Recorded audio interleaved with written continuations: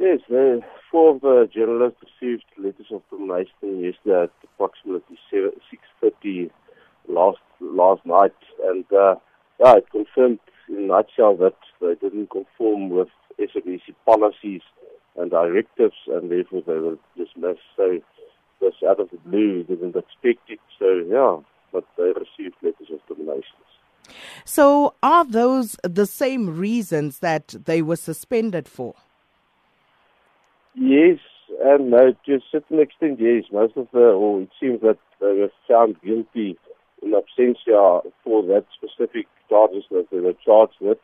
But one other reason was given that they had until last week Friday, to give reasons why they should not be dismissed, and no reasons were given. So that was also a reason given for their dismissal. So why did they not respond to that request for them to furnish reasons why they should not be dismissed? Yeah, the deadline was Friday at 4 o'clock, and before that, or prior to the deadline, we lodged the application to the Labour Court, wherein we said that the disciplinary inquiry cannot proceed and the suspensions must be uplifted. So we deemed it that, or we still deem it that the matter is before the courts, and the courts have to decide these matters.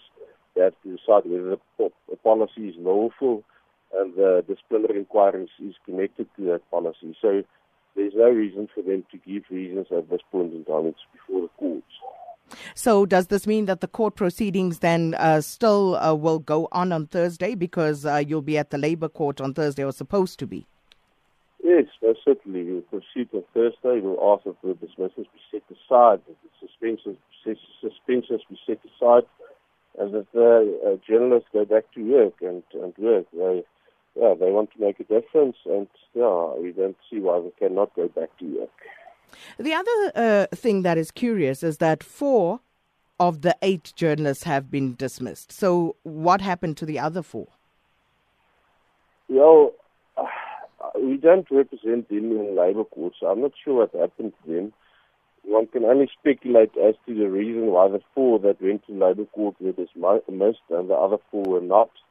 We don't have any proof that it was due to the fact that they are going to Labour Court, but one can speculate, and I think it's a fair assumption to be made.